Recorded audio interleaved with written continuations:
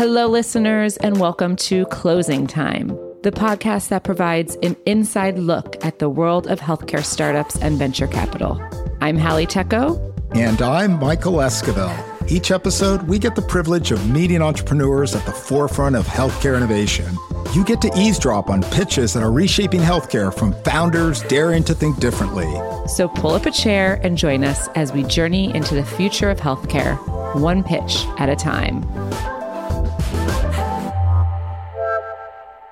Today, we have a special guest VC, Kanyi Maqubela, joining us. Kanyi serves as a managing partner at Kindred Ventures, where he focuses on digital health and wellness. He also co-founded Heartbeat Health, where I'm an angel investor, the largest virtual heart health platform in the United States. Kanyi, welcome. Hello, happy to be here.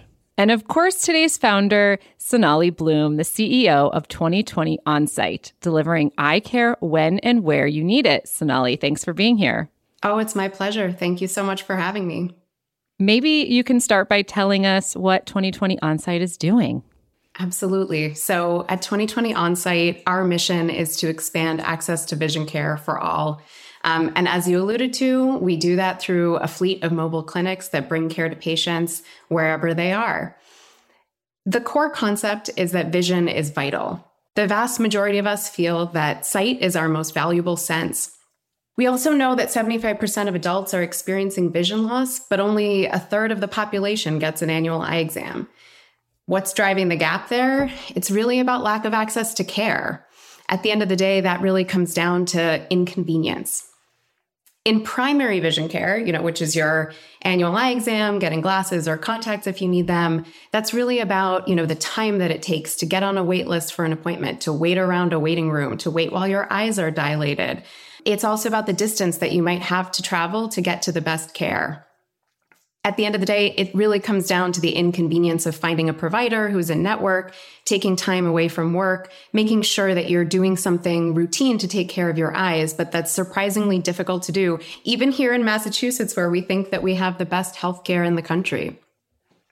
When you shift your focus to clinical care, the access gap actually becomes even wider. There are only 18,000 ophthalmologists in the United States, but the incidence of eye health issues is only increasing as the population ages and the incidence of diabetes increases. Of those 18,000 ophthalmologists, only about 3,000 are actually retina specialists, and they tend to be concentrated in affluent areas with a lower diabetic burden.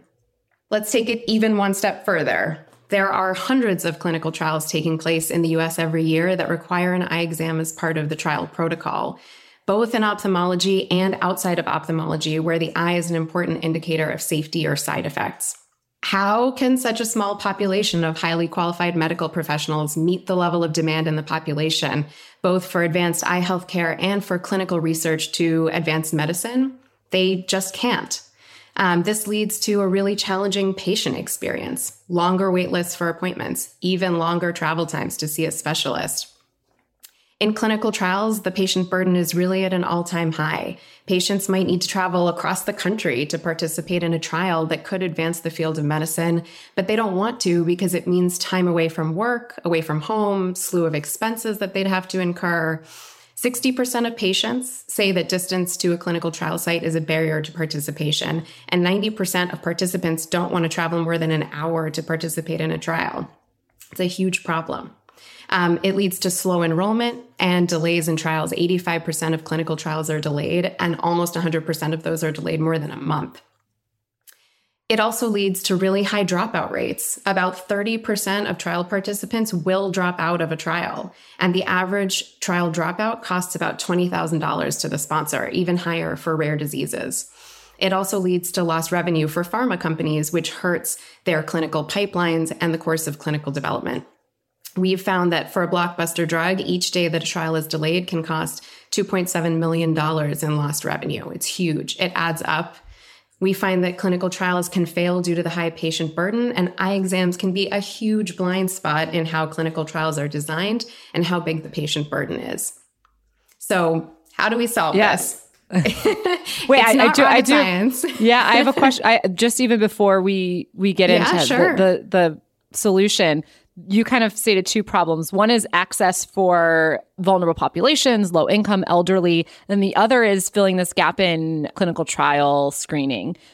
You guys are doing both? It's maybe more on the clinical trial side. How are you kind of balancing your go-to-market strategy between the two that you've mentioned so far? Yeah.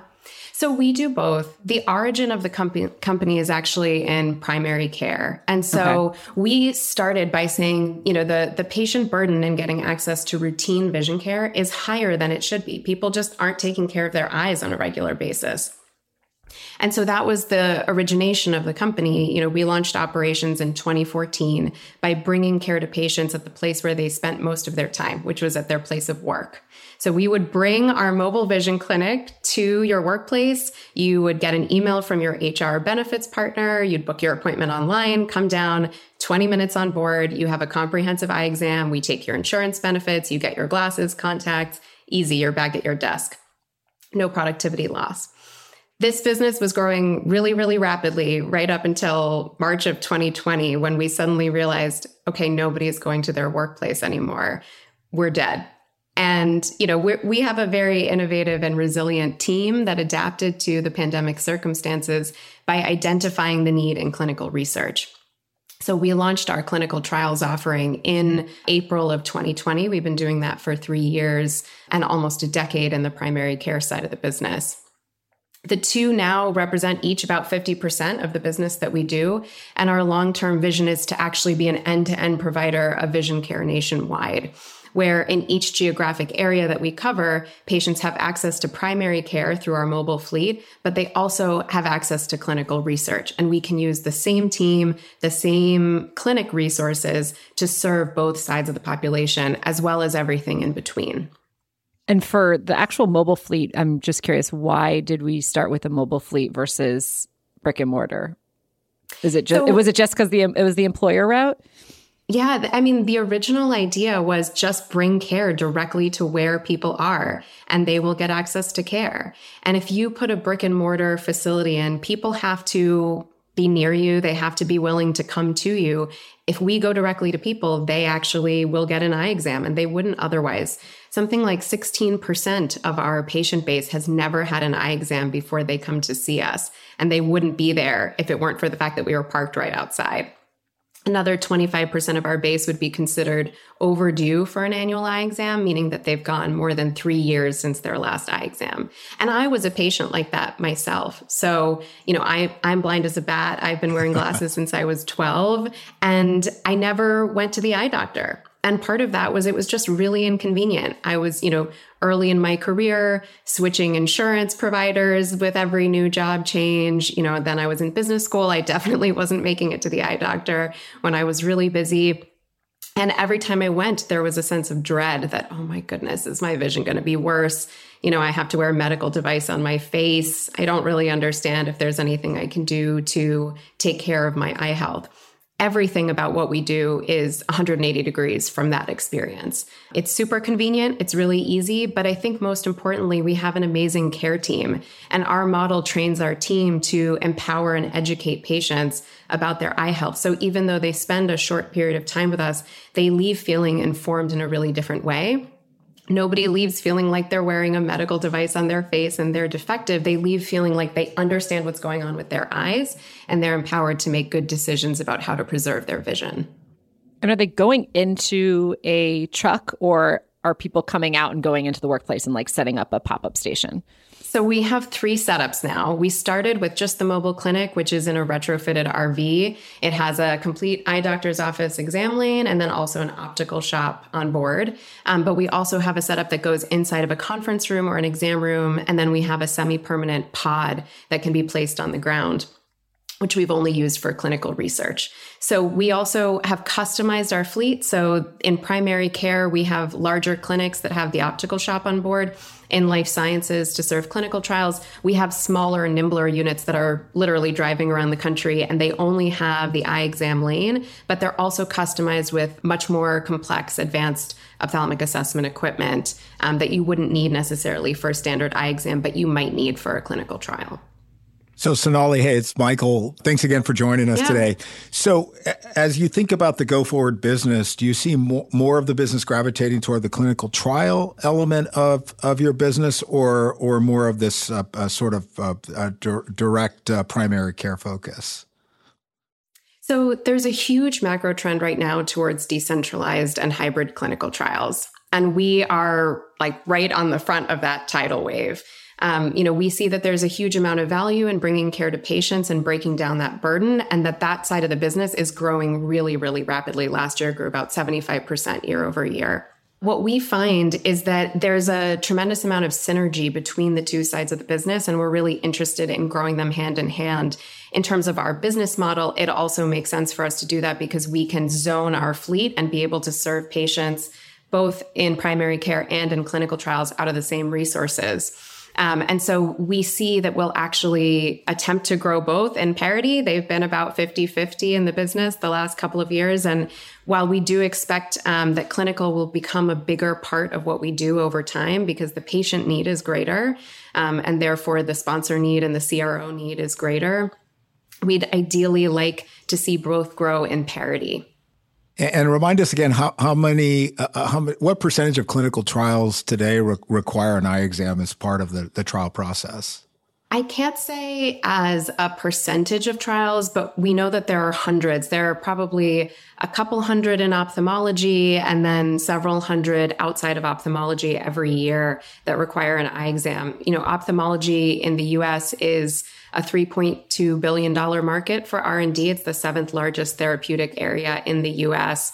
But there's a lot out there that requires an eye exam. So we've actually worked on trials for hepatitis, for chronic cough, for treatment for cyanide poisoning, all of which had a side effect that was being monitored in the eye. And so we definitely think that actually there's a huge market outside of ophthalmology where a trial is being designed for a different patient population than one that's suffering from an eye health issue.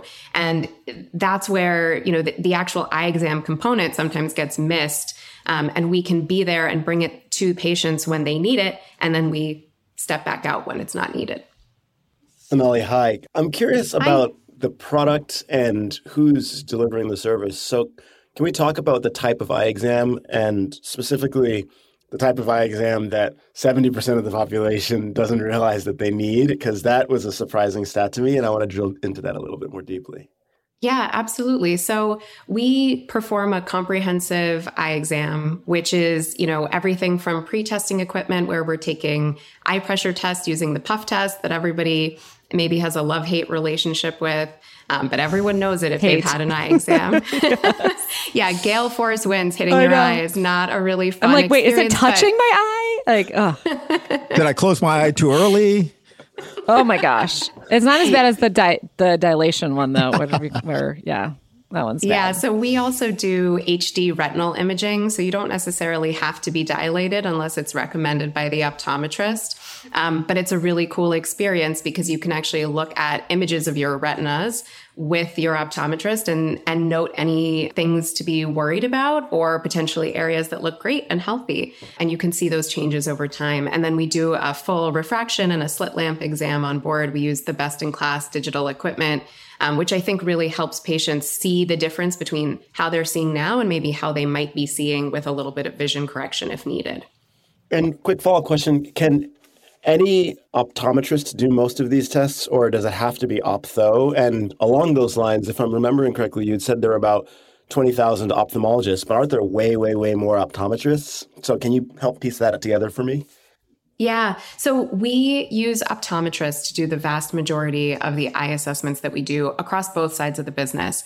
In the primary care practice, it's optometrists and ophthalmic techs. And we do find that optometrists really are the best folks to do primary vision care. They really care about making sure that your eyes are healthy, and they really care about making sure that you can see perfectly and exactly in the way that you want to be able to see on a day-to-day basis. And, we're really all about making sure that people are practicing at the top of their license. So we want to help optometrists practice to the full breadth of their capability set, which takes some of the burden off the ophthalmology community. We will refer out to ophthalmologists if somebody does need a follow-up or they have an indication that there's something actually going on with their eye health that is, needs to go to the medical care route.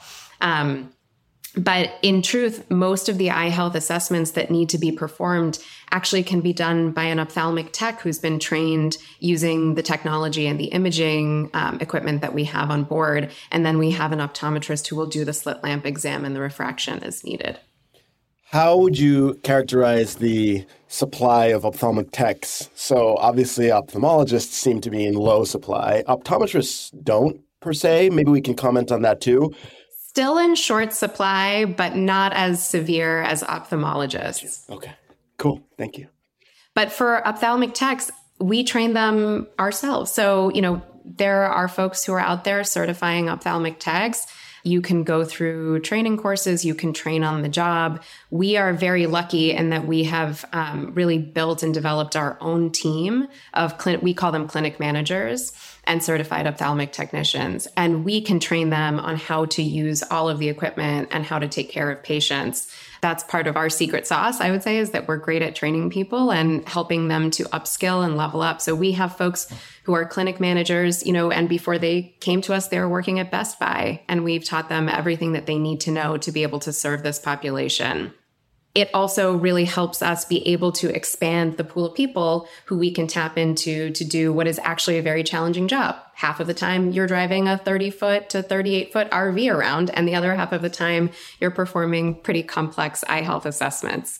It's a rare person who's excited to do that. It's usually someone who's really passionate about patient care and bringing care to patients wherever they are. But we're so lucky to have an amazing team, and our amazing team in turn finds amazing people to come join us.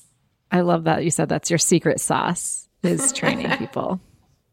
So selling to pharma, working with employers, marketing direct to consumer, like those are three really different team skill sets. On one hand, I like that you're diversifying the business lines. I think there's like a protective aspect to that. But on the other, does your team feel maybe they're spread too thin because they have to be able to sell to so many different types of stakeholders? Hallie, that's such a good question. And I have to say that our marketing is one of the things that keeps me up at night. So we got really good at selling B2B into the employer space. We are, we're focused on not charging fees. So it's not really a sales process so much as a leveraged patient acquisition process for us, where the HR benefits manager at a company, and it could be a company as large as Novartis or Wayfair, or as small as a small millwork company that needs specialized vision testing, they're bringing us to their work site, and then we're seeing patients there. And, our business model then is the same as any other optometric practice: insurance reimbursements and patient out of pocket. We have a very efficient marketing and sales engine on that side of the business that works really, really well, and a team that is dedicated on that side of the business. On the life sciences side of the business, which is newer for us, I would say, this is where we're really focused on building relationships with sponsors and CROs. We have partnered up with some of the best CROs out there, some of the really big ones and some of the more innovative ones, to bring this service to trials that they're working on. And that's been the approach that we've taken. We have been lucky in that we've had a lot of inbound interest from some of the trial sponsors who are really at the forefront of thinking about how to take care of their patients and how to make sure that their trials are successful. So our first client was a company called AGTC, now Beacon Therapeutics. And they were focused on a rare disease population during the pandemic. And they reached out to us, and that was how our partnership started. But we've been lucky to work with some of the most innovative biopharma sponsors to bring this to their trials. But I do think that most people actually don't know that this is something that we're doing. We're still relatively new in this arena, and we're the only decentralized care provider in eye health. And so in many cases, we don't have any meaningful competition, but that also means sometimes that people don't know that there's a market and that this is a service that you can actually tap into. So that is one of the challenges that is facing us right now, is how do we best get the word out there? So Sonali, just curious, so on the website, and I think you mentioned this, for these clinical trial opportunities, is the mobile clinic going patient to patient to their homes, or how does that work? Because I get it with the employer. You're coming up, you're setting up shop at a big tech company or a Fortune 100 company, but how do you deal with that from a clinical trial process perspective? Multiple modalities, and it really depends on the trial protocol. So in some cases where we're working on a rare disease trial, we will actually park in the driveway of the patient's home and see the patient for the 8 hours of eye health assessments that they need as part of the trial there. In many cases, we're actually working on, say, a phase 1 safety trial where the trial has a specific duration and it's taking place at a specific site.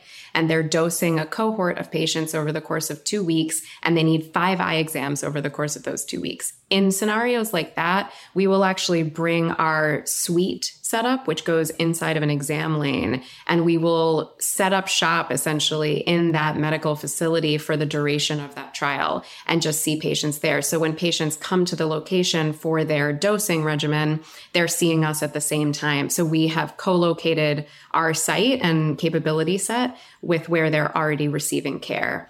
In other cases, we have a large post-marketing safety surveillance program for a pediatric population that is immunocompromised, and they will be receiving care at a centralized location at a medical center. And we will go and park outside those medical centers. And so patients, again, would already be going there anyway, and they'll get their eye exam while they're there. So we're essentially bringing care to the closest place for the patient that is a point of need where they would be already, whether it's at home or at a medical center. And that's how we've found that works really well on the clinical trial side of the business. Yeah, super compelling. Can we talk a little bit about billing and margins? So is there the same billing regimen if an ophtho-tech is doing a procedure versus an optometrist versus an optho? And where's the variability there? And I guess that's both for payers, but also for pharma customers. Yeah, very different. So it's different on both sides of the business. On the primary care side of the business, an optometrist is required to perform an eye exam, and there are standard reimbursement rates from insurance providers. We're in network with pretty much every insurance provider, and we'll mimic an in-network experience if we're not. So that for the patient, it's the same as if they were going to an in-network provider.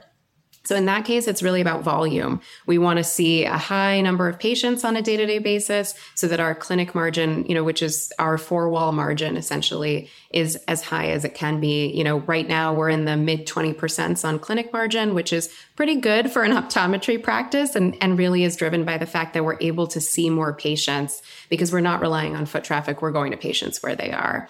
We also do a pretty good business in specialized eye health assessments on the employer side of the business and safety eyewear, as well as all your standard eyewear. On the clinical trial side of the business, where the sponsor of the clinical trial or the CRO is the one who we're contracting with, the format for billing and payment is very different. And it's mostly driven, again, by the number of patients that we're seeing as part of that trial. And, it's sort of a line item cost for every aspect of the assessment that we're doing, and then some cost to cover our team and our actual clinic being on site to see the patient. And so there it can vary widely in terms of what we're actually contracted to do. And the rates are different based on whether it's an optometrist, ophthalmology doing a chart read, or a certified ophthalmic tech. So the billing rates are different, and we truly do try to work with a sponsor or CRO's budget to make sure that it's something that they can take advantage of. Because in many cases, if they aren't working with us, their next best alternative is to actually not run the trial at that location, not tap into that patient population that they want to see. So when you think about your margin mix, do you find that you're trying to drive more of your volume to your highest margin activities in that SKU, or are you perfectly fine with wherever there's the most natural demand or wherever there's the most velocity? How are you thinking about, because it sounds like you've got 4 or 5 different margin areas. So how are you thinking about where you're driving volume and orienting the business? Yeah. So in primary care, the focus is really around how many patients we can see in a clinic per year. So we, right now are in the mid 20% for clinic margin, but we see that scaling up to, the mid 40% on clinic margin as we focus our area on being in higher patient population markets. We're expanding to Orlando, Florida later this year, for example, and there's already a backlog of demand in that market, as well as in some cases, possibly a higher willingness to pay for some of the eyewear products that we have on board. In clinical trials, our clinic margin can be in the mid 50%. So it's much more lucrative on that side of the business. And so we are focused on growing that side of the business pretty significantly and see clinic margins potentially increasing as our fleet expands. So one of the aspects that we think about a lot is the utilization of our fleet and our team. The greater our national presence, the easier it is for us to fill every unit and make sure that the team is fully utilized and that they're spending most of their time seeing patients rather than, say, actually moving units around the country and doing long travel distances. I have a question that most VCs ask, which is like, what is the end game for a business like this? Who are the acquirers? What's the exit? Really good question. We have a few in mind that we think are interesting. One is I think that there are some strategic players who might find what we do pretty interesting. And some of them tend to be the CROs out in the market or anyone who's in the decentralized clinical trial space. Those folks will be interested, I think, partly because we provide a service that nobody else is providing, and it's a capability set that is sorely needed. And so being able to bring that in-house kind of makes sense. But they're also interested in our ability to get to patients wherever they are through primary care, because it becomes, as we expand, a huge tool for recruiting the right patient populations to participate in trials and being able to go out even into rural areas or places that are underserved and screen patients. So huge value for them as we scale. We also think about some of the large eye care providers. So obviously National Vision, Warby Parker would be some who would be on our list who would think that this would be interesting. The last component that we would think about is there are a lot of PE firms that are interested in healthcare services as a space and could see that being a future home for the company if we found one where it felt like they were really excited to grow this well into the national footprint that we think is merited by the market size. A quick follow-up question to that. It sounds like your market size here is perhaps inadequately describing the opportunity because of how much undiagnosed demand there is. And so when you think about your so-called TAM, is there a standalone business that you think can be supported by this? And what's the dream there? Yeah, what a good question. And I love that you framed it that way. Primary vision care is a $43 billion market in the US and growing. But as you said, that's only a third of the population actually taking advantage of primary vision care. We could easily see hundreds of our primary vision care clinics on the ground all across the country, and that we would also be serving clinical trials out of those same units. And so I do think that there's the potential for a standalone business. We're quite close to profitability at this point in our life cycle. And so I think that there's a really interesting opportunity for us to grow this and see how far we can take it just on our own. So, Sonali, how many it looks like you guys have, or at least announced out there, you guys did a convertible note round earlier. Was it earlier in the pandemic? Just wondering if you guys raised additional capital and where does that stand as you look to expand? I would say we have a great roster of investors and board members who are really passionate about what we're doing. Morningside is our largest investor. And they're all focused on the way that we're transforming the delivery of care. And I think that having a group of investors who are really passionate about the same things that we are is one of the reasons that, we were able to survive the pandemic and be able to innovate and pivot as we have. I think as we think about the future trajectory of the business, would be very excited to bring on investors into our roster who have experience in decentralized clinical trials and the expertise in that space. We originally thought of ourselves as a consumer-focused, patient-centric care delivery platform. And increasingly, we believe that's true, but in perhaps a different way than we originally envisioned, where we're really capitalizing on decentralized clinical trials as well as primary care. How has being CEO been? You've been at a few different, wild ride, you've been at a few different roles in the company. So I'd love to, maybe I'll frame it more specifically, what have been some of the most surprising parts of serving as CEO? What a good question. So I joined the company as an intern in 2017, and I have definitely worn a lot of hats since then. I'm still not qualified to give an eye exam. I think what's been most surprising about being in this seat is how you get to see the 50,000-foot view of the business in a really different way than when you're in the day-to-day operations. And that fills me with a sense of excitement and gratitude and optimism, because I can really see the way that we're transforming the patient experience and the impact that that's having on the way people think about taking care of their health on a day-to-day basis, but also on the way that we're impacting the trajectory of research and development. I think I have held many different leadership roles here and seen different parts of the business, and you end up seeing your part of the business in great detail, but not necessarily getting that overarching view. And I think having that on a day-to-day basis and getting to step back and really think about how all the pieces fit together and where the synergy is in the company and the impact that we're having gives me the perspective to look forward and outward and think about where we sit in the greater ecosystem. That was not a transition that happened overnight. It took a little while to get out of the weeds of operations, but that's definitely been the most challenging and rewarding part of the role. And a follow-up on that, is the founder of the company still involved? Yes, Howard Bornstein, our founder, is amazing, super smart guy. He's active on our board of directors. And I had the good fortune to work directly for him early in my time here, and we've really, really benefited from his continued involvement in the company. I always appreciate when a founder knows when it's time to hand over the reins. I'm curious, like Michael or Kanyi, if you have any insight into like how VCs generally view a founder who has taken a smaller role than they had initially. Oh, it totally depends. And, every VC is a little bit different. The biggest curiosity is whether or not a founder takes a role that is the right size for their current relevance to the company.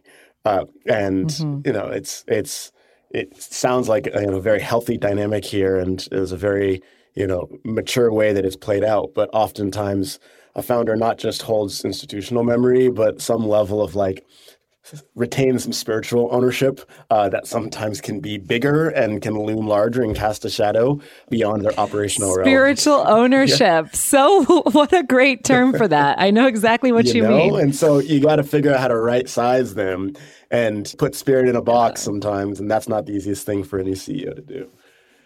Yeah, you also have to make sure, Kanyi, as you know, and Hallie, you both know better than I do, to make sure that the new CEO, that she or he feels like, hey, I've got skin in the game. I've got some real interest in seeing this thing become the massive opportunity that the venture investors believe it can be, or they wouldn't have invested in the first place. So, Sonali, that's always one of the challenges I've observed in my couple of decades of doing this is sometimes those transitions can be rough. Sounds like this one was a good one, but then making sure that the CEO and the go forward executive team feels supported, but also that they have the independence and the economic incentives to really try to blow this thing out. Yeah, I think we've been really lucky there. I will say one thing that's also unique about your setup in a really good way is, you opened with, I started as an intern at the company. And so you've seen so much of the company from within, you've been, and a lot of times part of why a founder has so much authority is because they've had to wear every hat to get from zero to wherever they are. And so it sounds like you've had to wear a lot of different hats on the way to becoming CEO too. And I think there's something really powerful about that. Definitely. I think that it also, when I took this role, helped the team to trust me more stepping into it, because I had worked very closely with many of them and they knew that I really understood what the work was. And that's been really helpful. We also have a culture of promotion from within. Many of our senior leadership team members and operating managers actually started as clinic managers on the field team, or started as junior members of the client success team and have grown up through the ranks. And I think it very much has built a culture of folks who understand what's involved in doing this work on a day-to-day basis and how challenging it can be sometimes. But also that there is a growth trajectory even within the company. And we have folks who have been here for a really long time, which I think is a credit to the culture that we've built as well. You said earlier that you guys were close to profitability, which is super exciting. Can you tell us a little bit about the top line growth in the last few years? It's hard to think that in Q2 of 2020, we were basically at $0 revenue dollars. Having had a really successful primary care business, now we're at more than 450 clients and a patient net promoter score in the mid 90s. The business was totally shut down during that early part of COVID.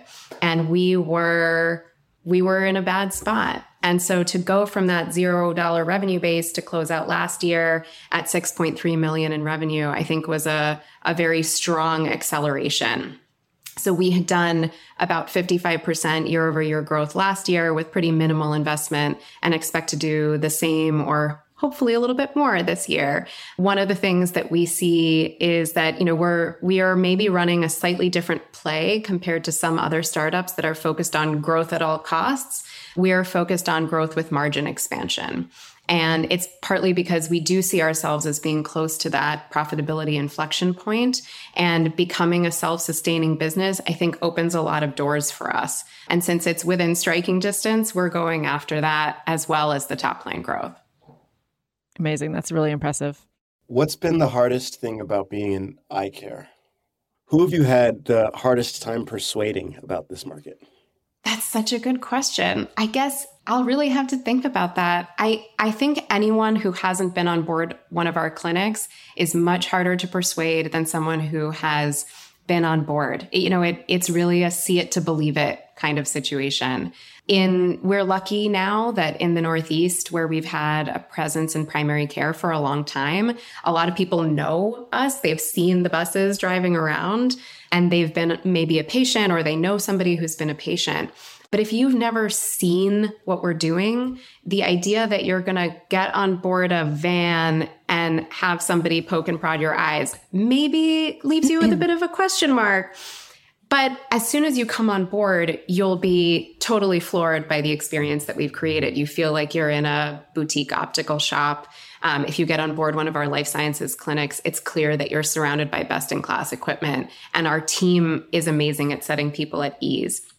So I think the folks that are hardest to persuade are people who maybe have never had an eye exam before, and they think that they see perfectly and aren't worried about it and don't really know why they should be proactively taking care of their eye health, or folks who are skeptical about the delivery of mobile and on-site care and just don't think that it will be as good as what can be created in a brick and mortar care facility. But we know from our patient net promoter score being in the mid 90s that it is worlds above what they might get in terms of care elsewhere, and that they really, really love the experience. But I do think it's a little bit see it to believe it. Pun intended. How can people see it? But just go to the website, 2020onsite.com. Yes. And we do have a virtual tour that you can take of one of our mobile clinics on the website, or you can come on board and see us in person. If you're in Massachusetts, New Hampshire, or Rhode Island, or in Florida, please come on board and see us. Yeah. We'd love to have anyone come on board and take a tour or come be a patient. And if you're a participant in a clinical trial and you want eye exams at your house, send us a note and we'll see if we can make it happen. We really want to get to as many patients as we can. And we want people to have the experience of coming on board and really understanding what they're signing up for. Do you take the big bus to someone's house? We have. Yeah, we have. Actually, it was just at my house a couple of weeks ago. We do, we do a modern house call. But, in general, we don't do primary care at people's homes except by special request. But we will come to residential apartment buildings. We go to schools. We go to senior living facilities. So we do go to homes and residences. But it tends to be the case that we will be more likely to bring a life sciences clinic to someone's driveway if they're actually in a clinical trial. It tends to make more sense because they need more assessments and for a longer period of time. And they may have another health issue, which is why they're participating in a clinical trial that makes travel burdensome for them. So when are you coming to California? And when are we going to park it outside Fenwick and West? Listen, we'd be delighted. I will say California is challenging from a regulatory perspective for us. There are some State Board of Optometry regulations that are really restrictive on the practice of mobile optometry. And so just so you are all aware, the way that we work in California is we have this semi-permanent pod that's on the ground. And so that is not considered mobile optometry. It's part of another care facility, or we do mobile ophthalmology, but we don't always feel like that's necessarily the best patient experience for some of the primary care practice. So we're working on it. And if you know anyone on the California State Board of Optometry, please let me know. Well, listeners, lawyers, as you know, Sonali, are spending days and days reading. And we all need our annual eye exams, and I suspect we're I know. My husband is a recovering lawyer. I suspect we're even less than the 33% or whatever you cited of compliance. So we definitely need it. I feel like your working hours like perfectly overlap with like any clinic hours. You just have like no time to do anything. If clinics would only stay open till midnight, it would be a lot easier. Yeah, we're flexible. Now you're talking. Amazing. Well, Sonali, it was so awesome to hear your story. Thank you for joining us and sharing. And Kanyi, thanks for being here and all your great questions. We appreciate both of you. This was a pleasure. My pleasure. Thanks so much for the opportunity. Congratulations and good luck. And that's closing time for today. A huge thanks to our partners at Fenwick for underwriting this show. Recording, editing, and audio mixing by Kyle Moore. Thanks to our guests and to you, our listeners, for joining us. Don't forget to subscribe to our podcast so you never miss an episode. And check out our website, closingtimepodcast.com, for more exclusive content. Until next time, this is Hallie Tecco and Michael Esquivel for Closing Time.